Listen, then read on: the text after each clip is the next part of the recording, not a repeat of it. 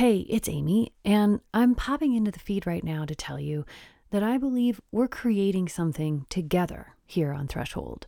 You, me, and the whole team that makes this show. We're making a meeting ground for people who want to think and feel and learn about this unbelievably fascinating and beautiful planet. It's a pretty special place in the audio landscape, but we need your support for it to grow and thrive. There are lots of ways you can help. You can make a donation and also make introductions. Mention the show to a friend or a coworker. Share an episode with your network. Your recommendation is how more people will find this community and join the conversation. Learn more about how you can help at thresholdpodcast.org. And thank you so much for listening. Hey everybody, it's Amy. We have such an exciting episode of Threshold Conversations for you today. I had the opportunity to talk to Bill McKibben, and so we're excited to share that conversation with you.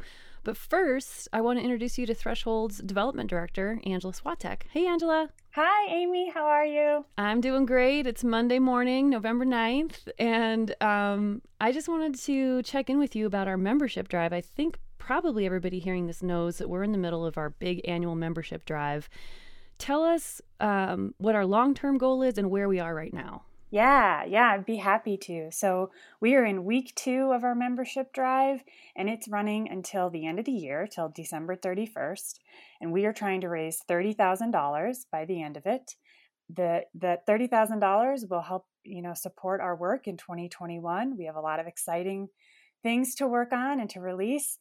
And so this support, these funds are going to be crucial to help us get that work off the ground. And we are doing pretty well so far. We've raised just in the first week, $2,500. So I just want to give a shout out to everybody who's donated so far. Thank you so much.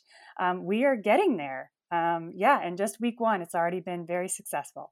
That's so exciting. I have to tell you, if you're one of the people who's donated already, it is so fun to be working away and then get a little notification of person X just sent in $50, person Y just sent in $20. All of those just lift our spirits so much. And thank you everybody for pitching in.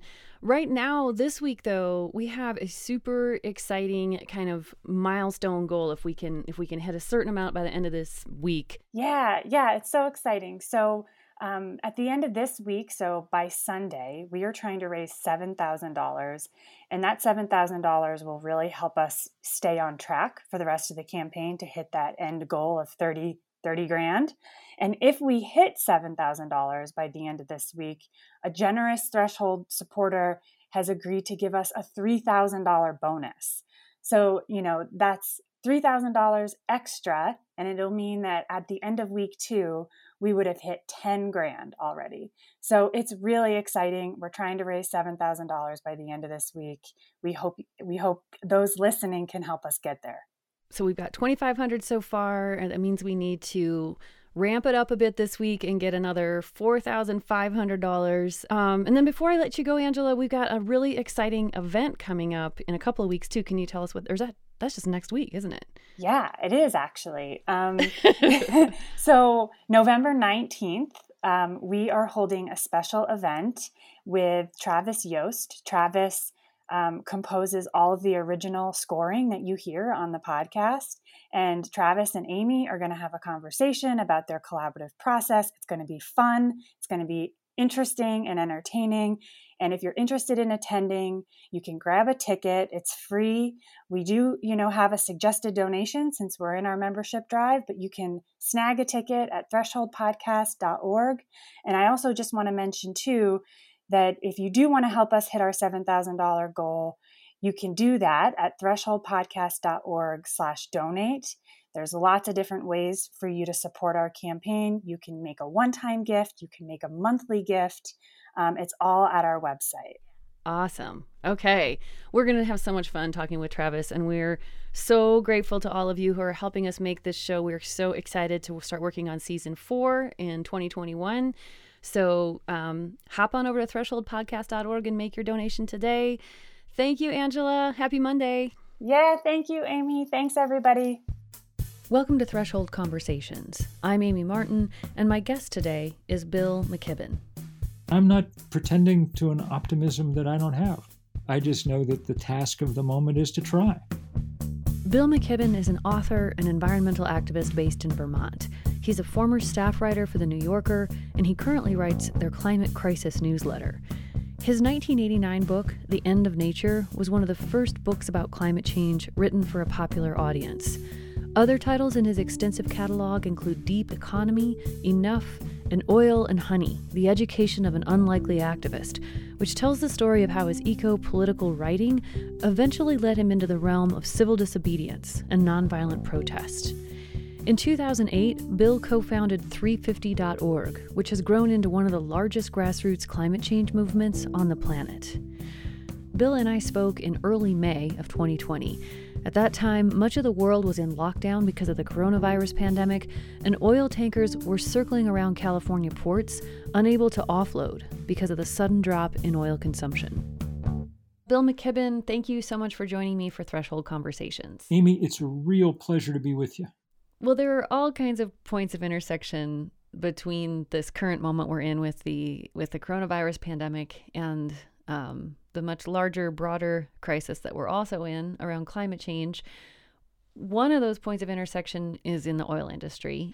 Because of the pandemic, global oil demand has declined radically. Oil producers are reeling. And a few weeks ago, oil prices actually went into negative territory for the first time in history.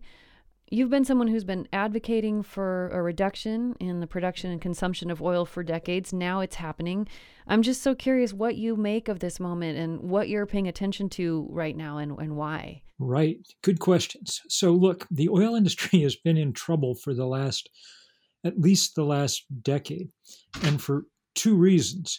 One, the product they make is destroying the planet, so that increasingly causes trouble for you and brings you under regulatory pressure and things. Two, competitors have come up with a better, cheaper, cleaner way to produce the same thing, energy. Abu Dhabi announced the biggest solar project in history, and they're going to be producing power at 1 cent a kilowatt hour. That's as cheap as anyone's ever managed to produce energy on the planet. So if you're the oil industry, you're in big trouble to begin with. But now we reach the pandemic, and all of a sudden demand drops sharply. And that's enough to just completely throw the future of the industry into question. The prediction prior to this was that we'd hit peak oil demand sometime in the next few years. But now I think it's probably safe to say that we've seen peak oil demand on this planet, that it came in 2019 and that we'll probably never get there again. Because even though people will go back to, driving and whatever else, the growth that comes in energy use over the next decade is probably mostly going to be supplied by renewable energy. Now, that does not solve the climate crisis because we need to send fossil fuel use to zero as quickly as possible to have any hope of catching up with the physics of this thing. In a sense, the most important part of oil's new weakness is that it will start losing political clout and power. Its ability to keep its business model alive for the next 20, 30, 40 years kind of depends on a lot of political clout, which in turn depends on a lot of money. And if it's beginning to suffer the way that it's suffering now, it may find it has a lot fewer political friends than it used to. So I do think we're at a kind of really major shift right now that's been accelerated by this pandemic. I think one thing I don't understand from what you just said is why peak oil would be in 2019. Why wouldn't we just come back roaring from this, consuming as much or more oil as before, and maybe even, in fact, increase out of a need to, restart the economy? It'll obviously bounce back some, as we begin, getting the economy back going again. But I don't think anyone thinks the economy is going to come back to where it was right away. That'll take a period of years. Ask yourself, how eager most of your friends are to go jump on an airplane right now. But as demand comes back slowly, most of it is going to be met by the rapidly growing renewable energy supply. Why, though? Why would it be? Well, because it's cheaper. As demand grows, it'll tend to go to the cheaper supplier, right? Mm. Think about people who are buying cars now. Yeah, some of them will buy SUVs because gas is cheap for the moment, but the number of EVs on the market just keeps going up and up and up, and plenty of people are going to be buying those too, in part because hey, there are people who are going to say, I don't really want to go to a gas station as much as I used to. I kind of like the fact that I can fill the thing up in my garage off the solar panels on my roof. We're going to keep using oil, sadly, but it's not going to have the same growth curve that it's always had historically. That's come to an end. Hmm. One thing that comes to mind as I hear you say that is just thinking about jobs. And since we're in a moment of extreme employment crisis right now in so many sectors, there are a whole lot of people providing for their families in the oil industry. And I think I'm trying to hear what you're saying from their perspective. And I think that could sound really terrifying. Like my financial security just is evaporating here. And what does a person like you at the head of an environmental movement say to people like that who that does not sound like good news to them? Right. So what everyone's been saying for a long time is, and environmentalists have been saying is, let's have and fund a just transition for workers who, through no fault of their own, have been doing what's been an important job for a long time. And that's completely possible. We actually even see some of it happening right now during the pandemic, some movement in this direction. So, for instance, the Canadian government just put aside a couple of $1 billion to go to cleaning up the incredible problem of abandoned oil wells across Western Canada. There are abandoned oil wells all over the world. And it's going to be much more than a couple of $1 billion that it takes to do it. But happily, it requires the same kind of skills that built them in the first place. So they're going to be hiring people who aren't working in the oil fields now to clean up the damage that we've done. Trust me, there's plenty of damage to be cleaned up to keep people at work for a very long time. We badly need that kind of work. And there's lots of other work that we need done too. For instance, the build out of renewable energy is labor intensive in the way that fossil fuel work is usually capital intensive. If you have a house someplace, the insulation is not going to, the solar panels aren't going to put themselves on the roof, and you're not going to send your house to China to get it done either.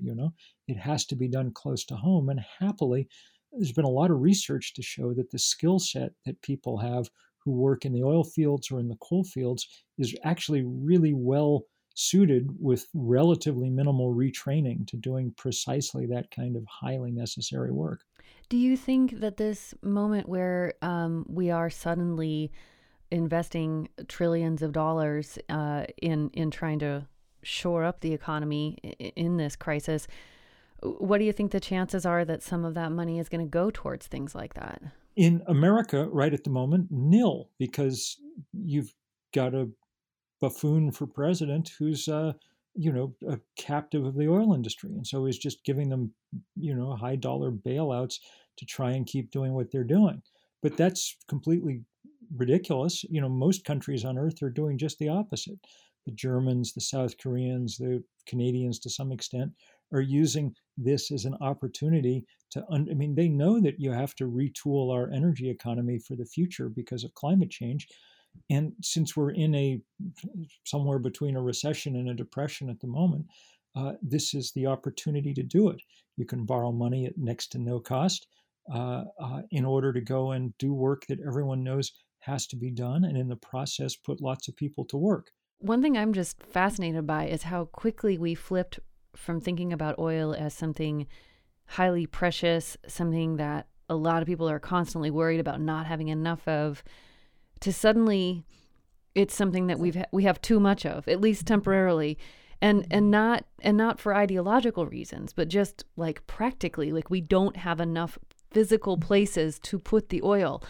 And to me, that's just kind of fascinating, and it highlights how capricious the whole thing is of what we decide is valuable versus what we decide is not. And I don't know if that will have any kind of long-term effect on our thinking here, but I'm just kind of wondering what that's done to your thinking, since you're a person who's been trying to say for such a long time, we have too much of this. Like, what does it feel like to suddenly watch people truly struggling to have enough places to physically put the oil? What it reminds us, I think, is that this is a industry that's always counted on the fact that it was the only way to get things done. I mean, fossil fuel was the heart of modernity. I mean, you can trace the world as we know it to the invention of the steam engine and the understanding that you could burn coal to generate power in significant amounts. It, in essence, gave everybody in the Western world, 50 or 100 servants to do work for them. And because of that, because it was the kind of keystone commodity, it ruled the world. I mean, the Rockefellers and so on were the most powerful people on the planet. Some of that remains, but that's shifting fast because when the sun comes up in the morning, it delivers power to people who have solar panels on their roofs. I mean, talk about a business model getting undermined. That's why the Exxons of the world have fought so hard to deny climate change, to forestall this transition. I mean, their business was built on you writing a check every month for some more fossil fuel. From their point of view, it's almost blasphemous that the sun can just come up and deliver it to you for free. What about the clean energy, the renewable energy sector? I mean, this economic downturn that we're heading into here is affecting renewables too. I think I read that over 100,000 clean energy workers filed for unemployment in the United States just in the month of March. So what effect do you think the pandemic will have on the renewable energy industry? I mean, clearly it's having a short-term tough effect on literally every sector of the economy except, I don't know, Netflix and I don't know what else. But I think over time, probably relatively, the clean energy industry is going to do better than the dirty energy industry. That's where the growth is continuing to come. How do you think all of that I guess I'd like to think about how that shift interacts with social justice issues that are embedded into the fossil fuel economy, but also are not necessarily just because we're getting power from wind turbines or solar panels doesn't mean that we can't also continue lots of social injustices if we want to. So how do we, as we make that transition, how do we make sure that we're not just, putting wind farms on indigenous lands or putting giant solar farms in places that endanger different species, and how do we do that in a way that's fair? Right. Well, first of all, let's make clear that there's no such thing as a free lunch. There are lunches that are a little freer than others, but you can't produce energy on anything like the scale that we use without it having consequences. That's one of the reasons we should try hard to use less, and why questions around consumption and things have always been really important. Second thing to say is there are some really powerful things that happen when you move away from fossil fuel. And one of them has to do with not only global warming, but with other kinds of air pollution, which affect poor communities of color, far more than anybody else. So, for instance, just to give the most obvious example, Delhi in India, there are 5 million children there. 2.5 million of them have irreversible lung damage just from breathing the air. And in the last few weeks in the pandemic, people there have actually gotten literally the first lungfuls of clean air that they've ever breathed in their lives. So moving toward renewable energy helps there. Doesn't mean that it solves every problem. The other place that it helps, I think, is that to one degree or another, it moves us a little closer towards more local control of this incredibly important commodity. Fossil fuel is concentrated in a few places on the planet, and the people who have control of those places have outsized influence on our lives. People are going to get rich building solar panels, but I don't think anyone's going to get Koch brothers rich simply because, as I said, once the panel's up, the sun does the work for free. So one can do this in better and worse ways, and just and more just ways, and everyone should work hard to try and make sure that as we make decisions about where to do things, when to do things, that we try to do it in ways that benefit those who were most abused by the old economy and not just replicate the same injustices. That's one of the things that the Green New Deal legislation, that the Sunrise Movement and Alexandria Ocasio-Cortez and Ed Markey have promulgated. That's one of the things that it's really strong on, is really paying attention to what we now understand. The basic bottom line is we've got to stop the process of climate change fast, or it will make life literally impossible for the poorest people on this planet. I mean, the iron law of climate change is the less you did to cause it, the sooner you get hammered by it. We're going to take a short break and be back with more of my conversation with Bill McKibben right after this. Welcome back to Threshold Conversations. I'm Amy Martin, and my guest today is Bill McKibben, author and co-founder of 350.org, an organization which has become a major force in the movement to prevent climate catastrophe.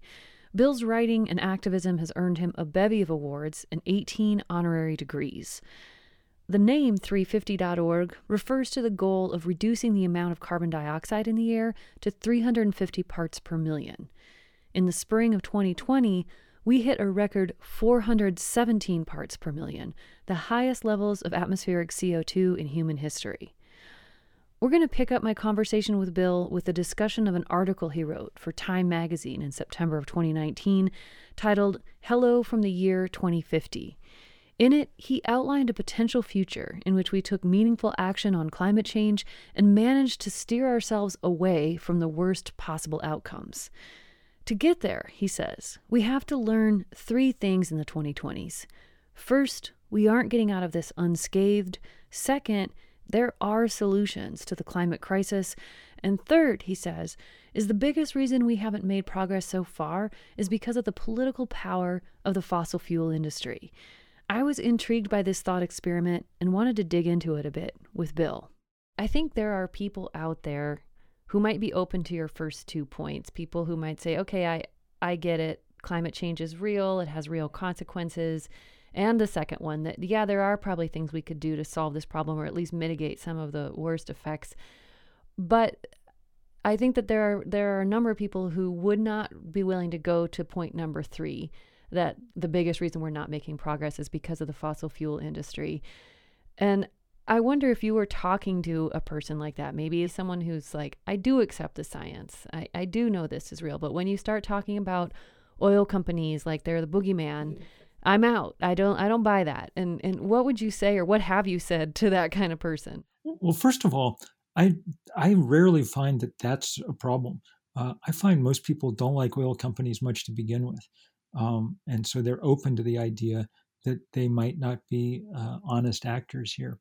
And then once you start laying out what we now know, people really begin to get appalled. I mean, there's been great investigative reporting. Your brothers and sisters at the LA Times, at Inside Climate News, at the Columbia Journalism School have done remarkable work over the last 5 years to document, from whistleblowers and archives and things, the single most startling fact of this era, which is that the fossil fuel industry knew everything there was to know about climate change in the 1980s.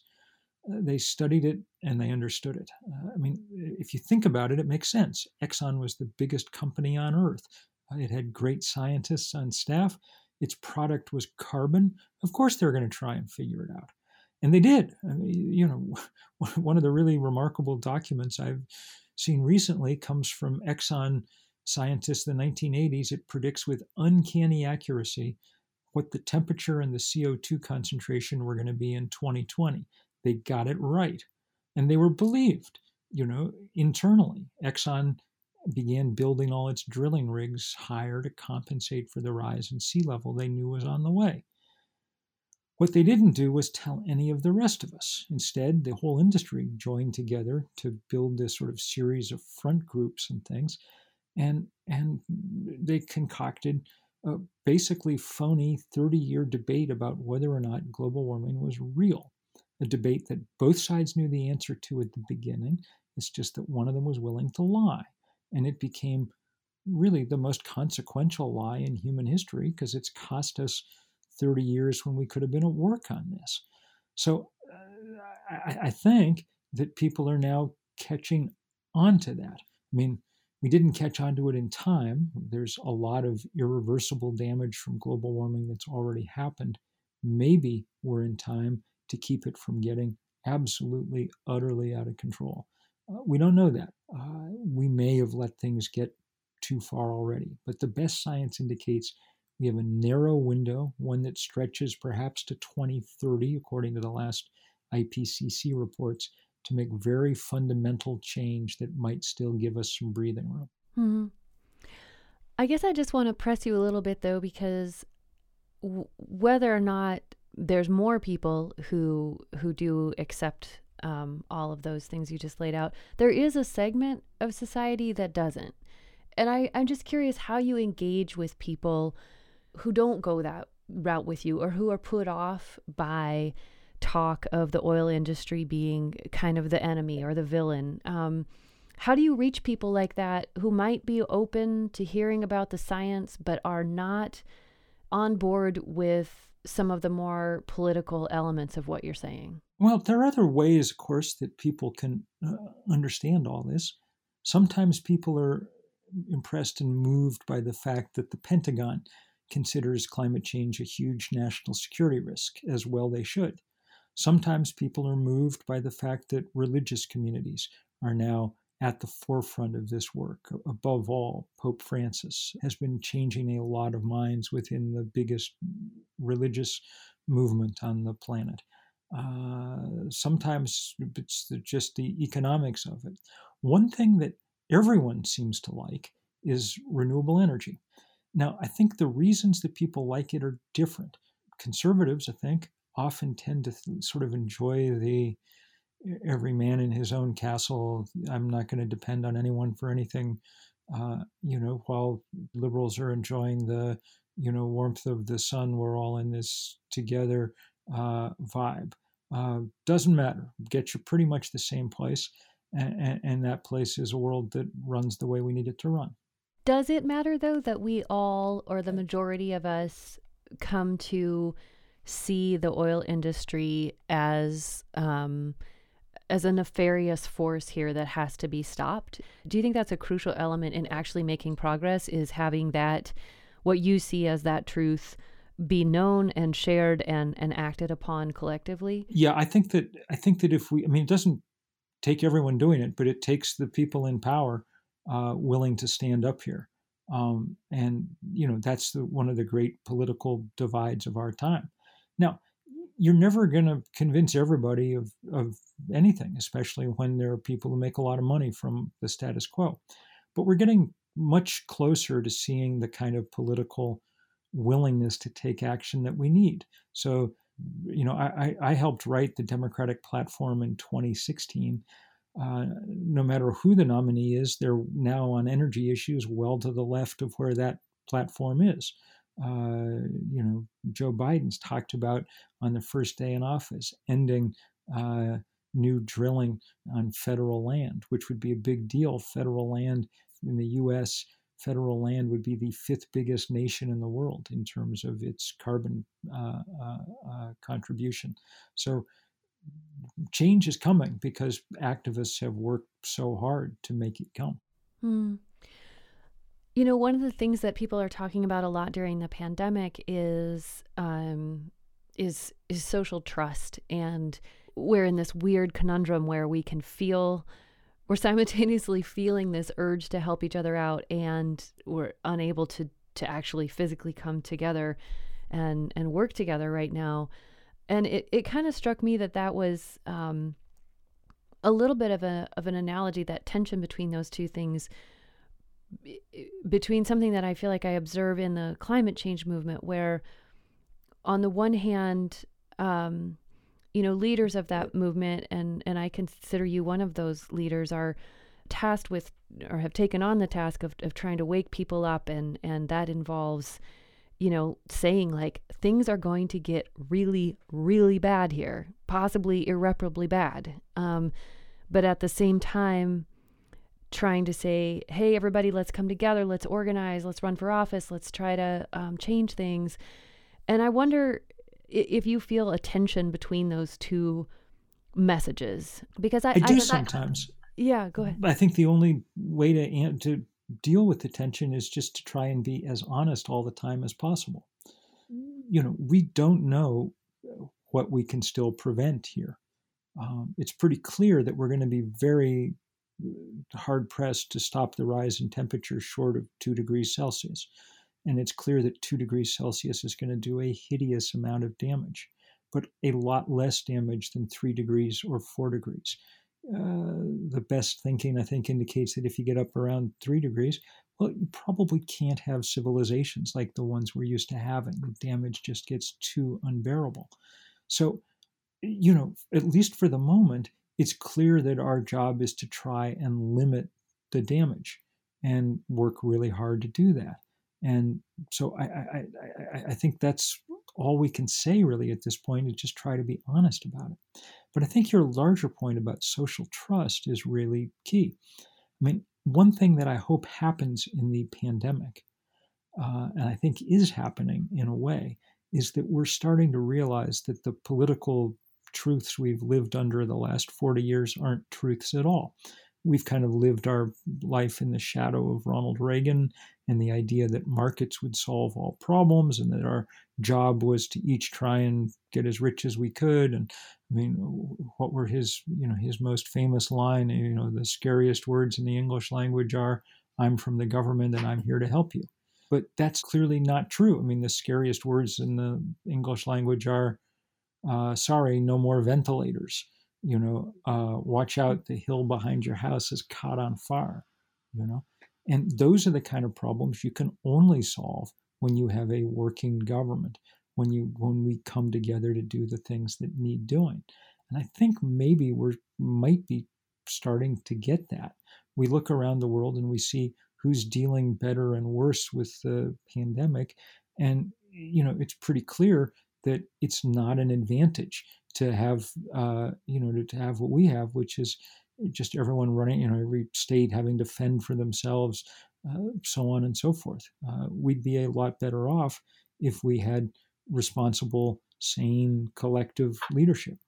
And yet, I hear a lot of deep cynicism and lack of trust in those very institutions coming from people in the climate movement. I mean, certainly, I'm not trying to say everyone, but there is a strain within the climate movement of an attitude of everything is broken, everyone is corrupt, this system doesn't need to be changed, it needs to be destroyed.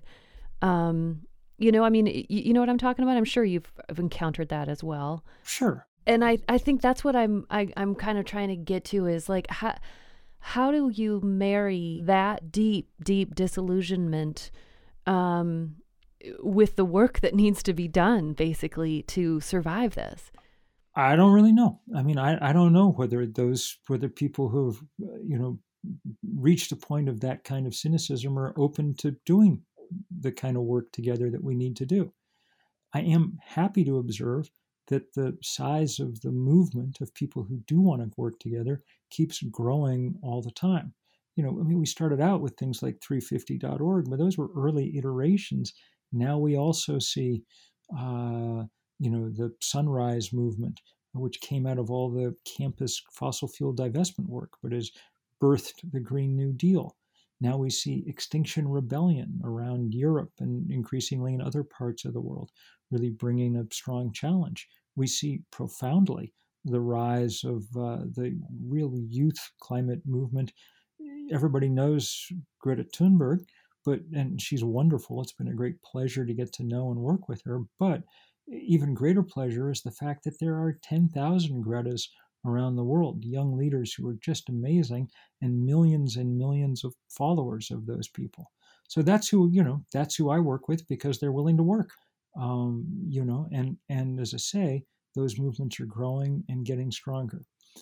One of the things we understand about nonviolent social movements, now that we've had onto a century to kind of study them, since people like Gandhi and the suffragettes invented them really in the 20th century, one of the things we understand is that it doesn't take everyone to make change. And that's because apathy and cynicism cuts both ways. The record would indicate that most cases, if you can get 4 or 5% of people really involved in a fight, you'll generally be able to win. We have some sense of that, in the U.S., because the first Earth Day 50 years ago, we know that about 10% of Americans, about 20 million people, were in the streets that day. And that means that was enough to change the zeitgeist. And that got the Clean Air Act and the Clean Water Act and the EPA passed. And what do you know? The air and the water got a lot cleaner than they had been before. So, we operate on the faith that if we build movements of that size and scale and skill and passion, then we've got a chance. And I'm not pretending to an optimism that I don't have. I just know that there's, that the task of the moment is to try. Yeah. I would love to just get your thoughts about crisis and time. I saw a photograph of a protester on Earth Day who was holding a sign that said normal was a crisis. And a month before that, you were writing about the nature of crisis in your newsletter for the New Yorker. And I wonder how you're thinking about this particular moment of crisis, which is sweeping over us in a matter of months, when, as you just said, for 30 years, you've been trying to get the world to pay attention to this climate crisis. Are you finding yourself at all frustrated? Like, hey, world, I've been talking about a really important crisis for a long time. How come you haven't been paying attention? Or how are you sitting with this current crisis? There are probably 2 or 3 things that come out of what we're learning about the COVID crisis that help us understand the larger overarching crisis of this century around climate. One of them we already discussed, this kind of need for social solidarity, a kind of end to the fantasy that problems just fix themselves automatically. The second thing I think that's really important is underlining the idea that reality matters. I've been, as you point out, spent 30 years saying physics and chemistry are real. You can't spin or negotiate or force them to compromise. You have to respect the CO2 molecule and what it means. And the COVID microbe is the same way. I mean, it's forcing people to understand that biology is real, and it doesn't matter exactly what you want. If it says stand 6 feet away, you'd be well advised to stand 6 feet away. So that's good in that sense, just to have that lesson underlined. There are no silver linings to a pandemic, but if you're going to go through this much trauma, you might as well learn something. And the other thing I think to learn is that when you're dealing with reality, timing is crucial. We've seen the country, the US and South Korea got coronavirus on the same day. The South Koreans went to work flattening the curve, and by now they're kind of looking at things in the rearview mirror. They took some disruption up front and went to work, and the US didn't, and so now the thing is crashing through the windshield. Similarly, we could have flattened the carbon curve 30 years ago with some pretty modest interventions, a price on carbon, that kind of thing. Since we didn't, now we still have to move with even greater speed, but the disruption will be larger, and we're not going to avoid paying a heavy price no matter what we do at this point. So to me, those are things worth taking away from these odd, weird months that we've endured. I was interested to learn that the word crisis actually was a Greek word, and it means the turning point in a disease. It's the point where you either recover or you die. And the problem is though, it's so hard to see that point when you're living through it. And I feel like that's another thing that we can kind of learn from this moment, is that it's really hard to see right now where we are. Like, should we be reopening or should we not? Because we don't exactly know where we are on the timeline here. And with the climate crisis, it's even harder to see that, because it's playing out over decades or centuries. Yes, it is. On the other hand, with the climate crisis, we understand the underlying science much more firmly. There's still a lot of variables we don't know about COVID-19, but carbon we've got a handle on. We know precisely what's going on. I mean, we know exactly. If you burn this much oil, that's how much temperature goes up. So really, we have no excuse for not taking stronger action, save the excuse that the power of vested interest gets in the way. But with the coronavirus pandemic, people are feeling the fear in a very immediate way. And although we may have the science well understood, understanding the science and feeling the actual physical fear of like, this thing is going to hurt me, are two very different things. And in terms of motivating, human behavior. I take the point, but remember, I mean, it depends where you are. It's not like people in Australia or California or the other places that have felt the sting of the climate crisis don't get it in some visceral level. They do. And that's one of the reasons that the polling on it's moved so powerfully in the last few years. Well, Mother Nature is a good educator. They do and they don't, though, because I've spent quite a bit of time in the Arctic now, and I definitely talk to some people who are very much directly impacted by climate change, who are still saying that they don't believe that it's caused by humans. And well, there's always going to be people who can't deal with science. I mean, there's people holding demonstrations saying we shouldn't vaccinate anybody either. I mean, if the question is how to convince people to be in contact with reality, I don't have a perfect answer for that that's going to work in every case. Yeah, I guess I think what I was trying to get to was just that it's remarkable to me to see, I guess it's starting to fray now as people are starting to have fights about whether or not we should reopen. But there was a moment there when I felt like the country was more unified than I've seen it in years around the idea of this danger is real. We need to stay away from each other to protect everybody. And I had a moment, I guess, internally of, oh, if only we could feel this same immediacy with climate, and I just wondered how you're processing that. So do yourself the thought experiment. On the day that Jim Hansen in 1988 explains to the Congress that climate change is real, say the CEO of Exxon had gone on TV that night and said, you know what, our scientists are finding exactly the same thing, which they were. No one would have said, oh, Exxon, just a bunch of climate alarmists. Everyone would have said, okay, we got a problem. Let's get to work. That didn't happen. Instead, it was used to fuel the divisions that we see around us, and we ended up in a really difficult, dangerous place. Eventually, people will understand and get to work, but eventually may be too late. And the job of movements is to try and force that spring to make things happen faster. Well, it's been a real pleasure to talk to you today. Thank you so much for taking the time. It's been a great pleasure for me, and thank you for your good work.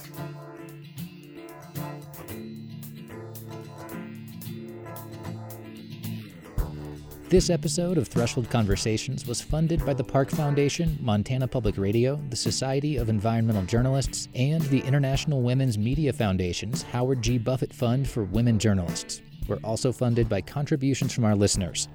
Join our community at thresholdpodcast.org/donate.